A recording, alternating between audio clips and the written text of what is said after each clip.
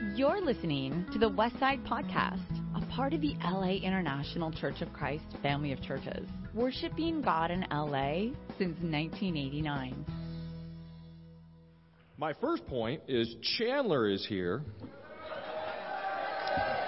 Chandler has just been a godsend for us in the teen ministry. And I wanted him, this is his second to last week, so next week he's leaving. And I wanted to give him an opportunity to say goodbye to the teens and to everybody. And Chandler's homegrown. He's one of ours. And that's a big deal. When Chandler was going through the teen ministry, the church was not at its healthiest. I don't think I need to say any more than that. And he's come back, and I think he's had a great experience. And I think that should give us all a lot of courage and a lot of inspiration. So I want Chandler to give him an opportunity to say goodbye. It's been a blast having you, though, I want to say. And you've become a bit of a son to me. And I've just absolutely loved how you've given your heart to the teenagers and to me and to the whole church. And it's just been an absolute joy, to have you. I wish I had 5 more of you.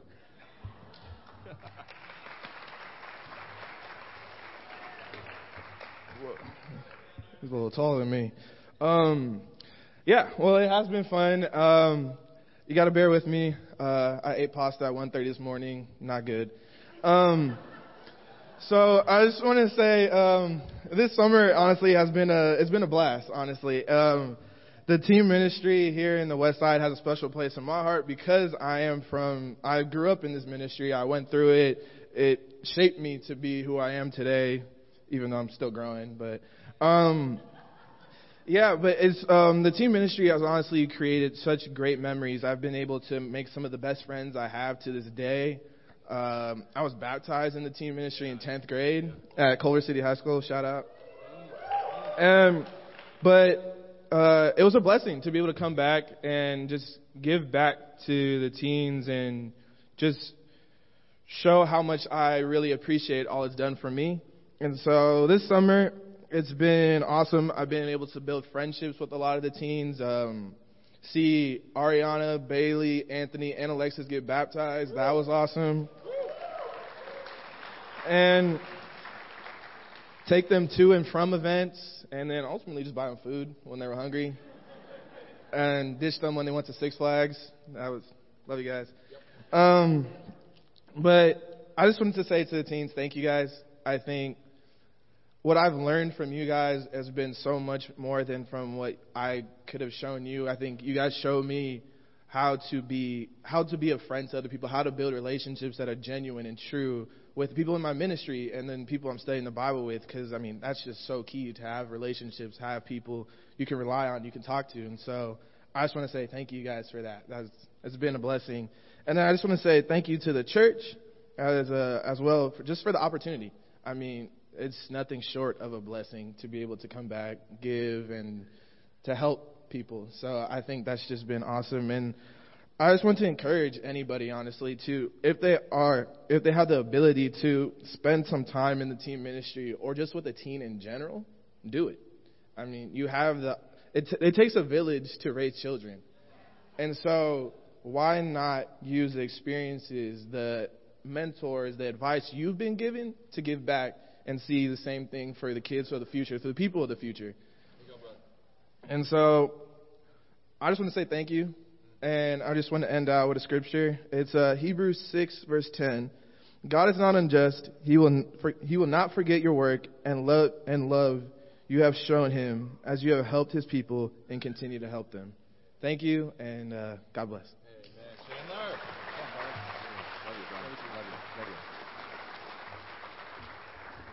Well, we got a good one there. He must have a good mother. He must have a good mother. Does anybody know the mother? We need more of her. We need 5 more of hers. Turn with me in your Bibles to John chapter 14. We were here when we planted the church a long time ago. It's 150 years ago when we planted the church here. And one of the first guys baptized is a very good friend of mine, and it's just really great to have Mike visiting from Orange County today. I just want to say hello to you, Mike, famous Bruin. And just love our old Bruins. The title of the sermon, title of the message today is My Ways, Highways, or His Ways. And we're in the middle of the series, the I Am series, the 7 I Ams that Jesus uses in the book of John. I'm the bread, and last week we did I am the resurrection. And today we're going to talk about when he says in John 14, I am the way, the truth, and the life. But I want us thinking about a couple of these thoughts before we get there, right? Proverbs 14 says there is a way that seems right to a person, but in the end leads to death, right? We can all relate to that. Frank Sinatra wrote a very famous song, and of course he keeps talking about, I did it my way. And that usually leads us to catastrophe. And that's okay. I mean, America, we're really into that. We're really independent. We want to have style. Brands have to separate and individuate and stand out from the crowd. I think we get that. I think we understand that. But I think there's a lot of wisdom and a lot of truth in this, of course. There is a way that seems right inside. There's a way that seems right, but in the end it leads to death. And I want us thinking about that because we're all on a path. We all make 100 decisions every day. And you know what? You're more than your personality. The sum of your life is a lot more about the decisions that you make. You're more about the decisions that you make than you are your own personality. And these decisions that we make day in, day out, that's what really shapes our life. And I want you really reflecting, thinking, how do I make my decisions? What kind of path am I on? What kind of trajectory am I on?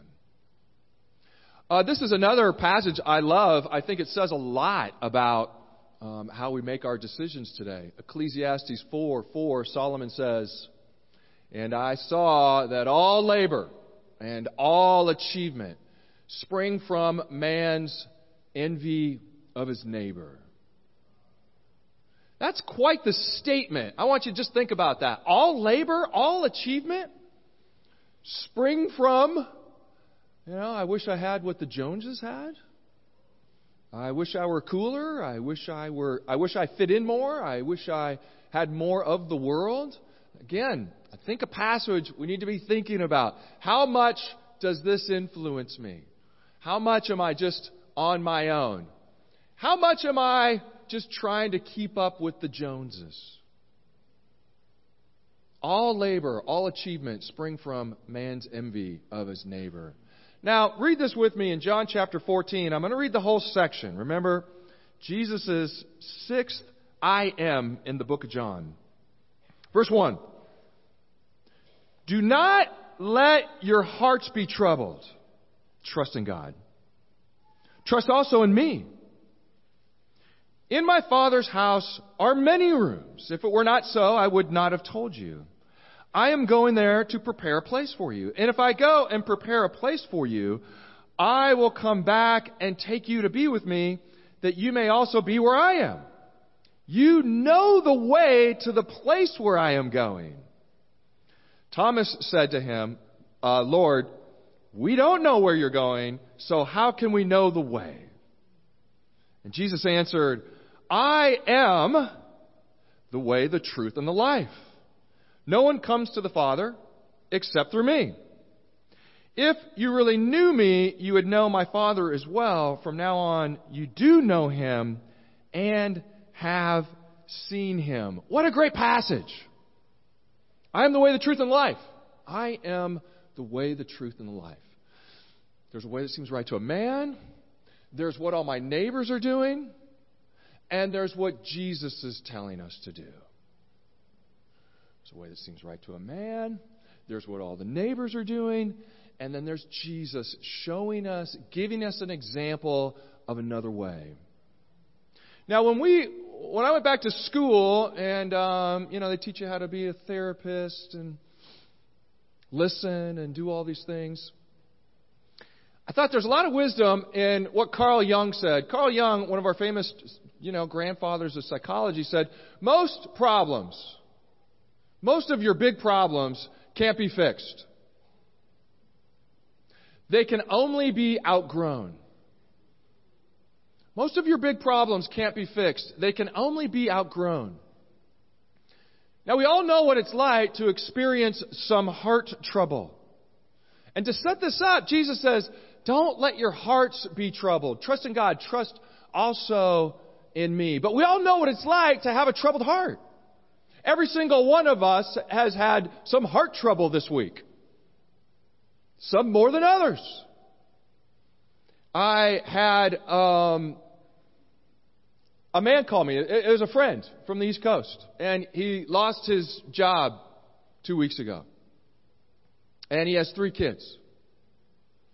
He says, bro, what do I do? I know you can't fix my problem, but what do I do? I got 3 kids, and I don't have a job now, and I haven't even told my wife.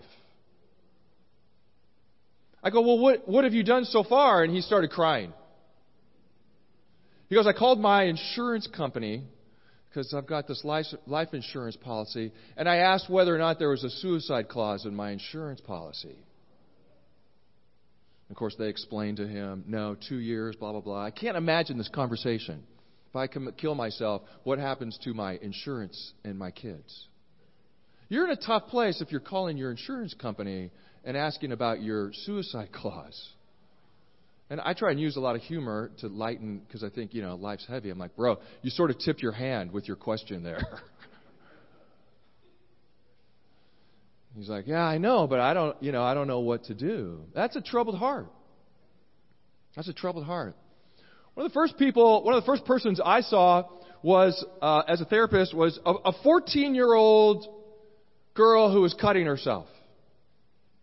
And cutters have this troubled heart thing, anxious, and they want to hurt themselves, and somehow hurting themselves is soothing, but it freaks everybody out, scares everybody.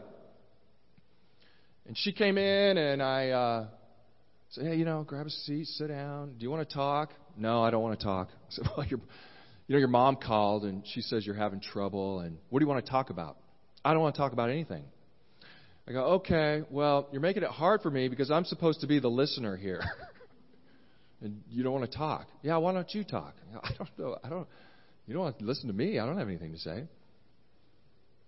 I said, do you want to play Jenga? She goes, oh, yeah, I like Jenga. All right, okay. Do you like granola bars? Yeah, I like granola bars. Okay, let's have some granola bars. And we spent an hour playing Jenga and eating granola bars.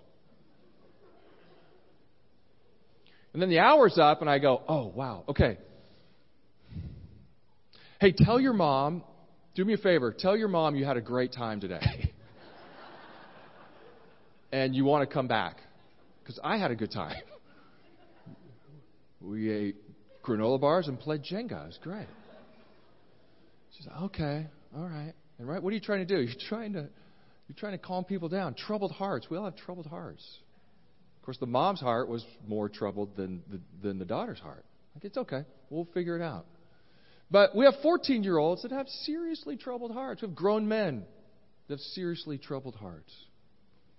Our family, we've been watching this show on Netflix called Last Chance U. And it's about a junior college in the middle of Mississippi. And it is a school that recruits highly talented athletes, football players, that have gotten into some sort of legal problem or school problem. They flunked out of school, or they've been arrested and they've been kicked out of Florida State or USC or wherever it might be. And they go to this junior college and they just kill everybody. But the story is trying to watch, can these kids put their lives back together and get a scholarship and get back into Division I football. And two of the brothers that they focus on in season 1 are these great kids. They've been in and out of these foster homes. Their mom abandoned them. Their dad has been in jail. And the whole story, you're sort of holding your breath. Can they work themselves out of this terrible beginning of their lives? Can they ever get out of this cycle of poverty? Can they ever get out of this cycle of... Will football provide a way for them out? And season 1, they make it. In season 2, it's looking good. We got a scholarship offer for one of the brothers to Indiana, another one to Auburn. So they're going to go to Indiana and Auburn. It looks really good. 2 weeks ago, the brothers were both arrested for murder.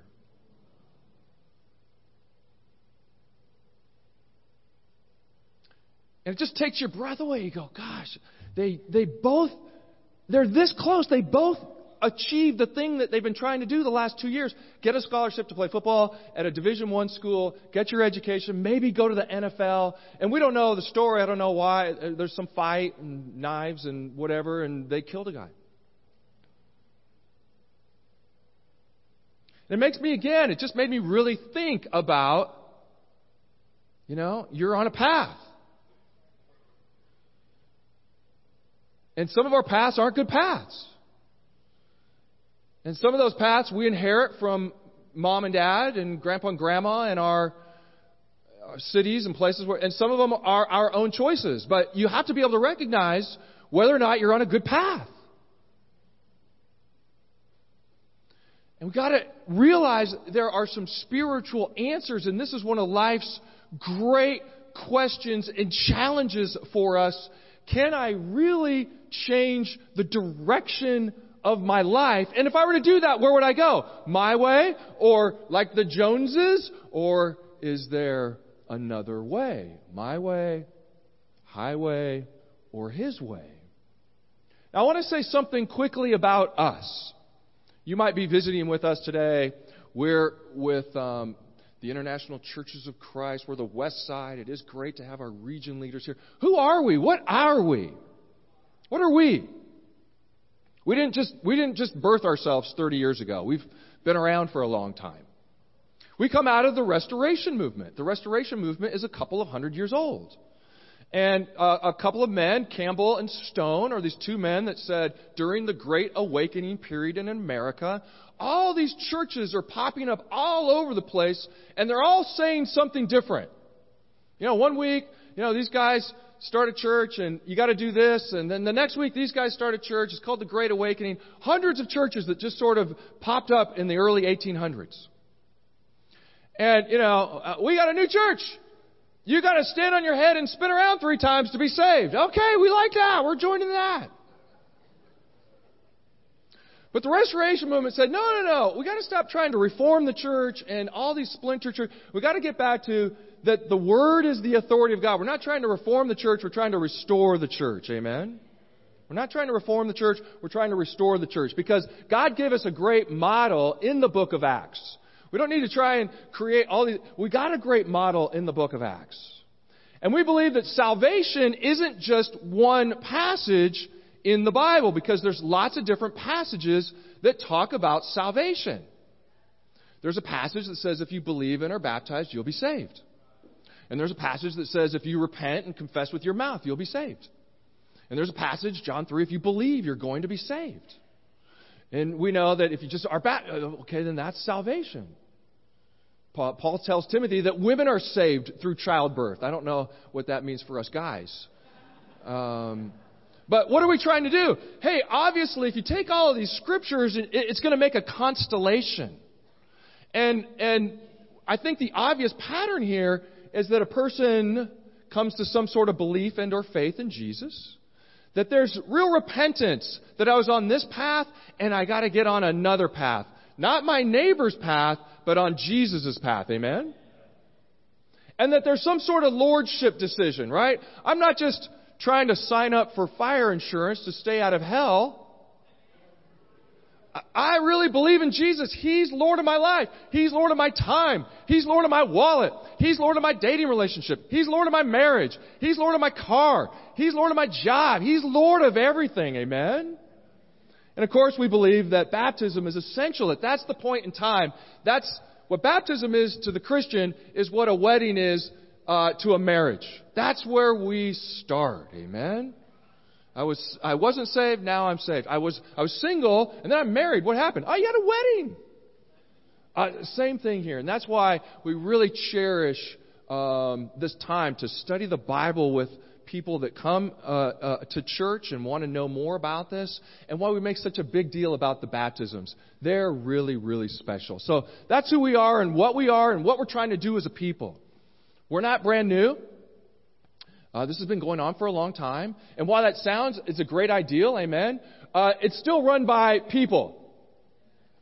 And we're messy. We make a lot of mistakes. So we just need to be praying for God's Spirit to continue to lead us. Amen.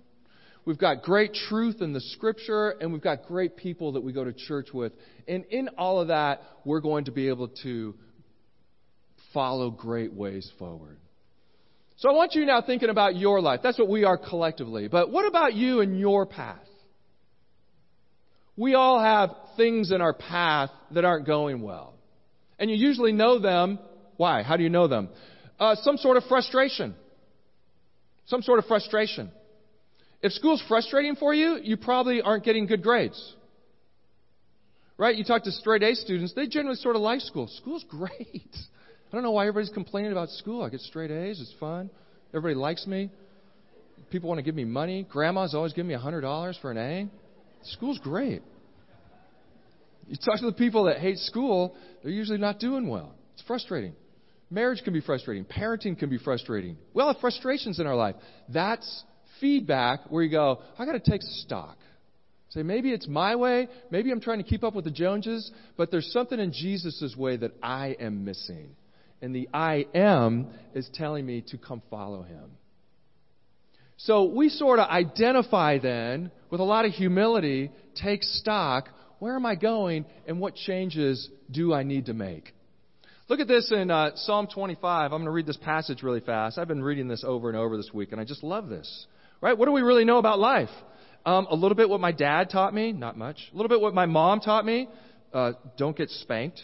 A little bit what school taught me, I don't know. What do I really know about life? Gosh, maybe not that much. Maybe I should be more humble. And Psalm 25 is great. Verse 4. Show me your ways, O Lord. Teach me your paths. Boy, I want that. Guide me in your truth and teach me. You are God, my Savior, and my hope in you all day long. Remember, Lord, your great mercy and love. That's got to be a great thing for us. Not my way, not the highways, his way. God, teach us your ways. And that's who we all want to be today. So we're going to go off in a few minutes, fellowship, get ready for some football. But I want to really challenge you. Where are you frustrated? Where are you hurting? Where are you weak? No more your ways. Give up. No more keeping up with the Joneses. Give up. They're not that happy anyway. We want Jesus' way in our life. Amen? How do I get more Jesus into my life? We think we want more blessings, and that's how a lot of our prayers go. God, give me more of this or less of that. And God doesn't do a lot of, okay, I'm going to give you a little more of this and a lot of less. No, He doesn't do a lot of that. He lets us stay in hardship often. Because that's when we change. I'm not going to fix this. How do I outgrow the thing? That's more what we're about. Now, when we're on this way, we're all going to run out of gas. I've been trying to be pure. I've been trying to be nice to my wife. I've been trying to be respectful to my husband. I've been trying to teach my kids, and I'm exhausted. I've been trying to stay out of sin. Now I'm really tired. Well, the fuel of this whole machine is grace. Grace is the thing that keeps the car going. So the car is you might be on a good path, run out of juice, run out of gas, and you need some grace. And I love this quote from Annie Lamott. I do not understand the mystery of grace. Only that it meets us where we are. It meets us where we are. You're not alone. It meets us where we are. And does not leave us where it found us. It moves us along the road. So we want to get on that path. Everybody's going to make mistakes. All the leaders are going to make mistakes. But we slow down, get a little help in our lives, get some grace, and then we get to move forward. Now, back to our passage in John 4, and I want to close out here. He says, you know the place where I'm going. Don't let your hearts be troubled. You know the place where I'm going. Maybe in your quiet time this week, go back and read maybe Revelation 5 or Revelation 21. Because we get this great picture into heaven. And in heaven, right, try and picture Jesus here telling the guys, don't let your hearts be troubled. Trust me. Follow the way. And then we get this great picture into heaven. And there's Jesus. And He's at the center of the throne. And all of heaven is sort of focused on him, and he's the slain lamb. And there's all this worship that's coming up and out of heaven. And when the New Jerusalem comes down, we get this great image that from him is this incredible brilliance, this radiance that lights up all of heaven. That's what Jesus is doing and where he's showing us and where his way ends up. I trust that. I think we should all trust that and realize, hey, let's do less of me and less of them and more of Jesus, and we'll go in a good place. God bless you. God bless the church. You've just listened to the Westside Podcast. For more information about our ministry, please visit thewestsidechurch.com or laicc.net.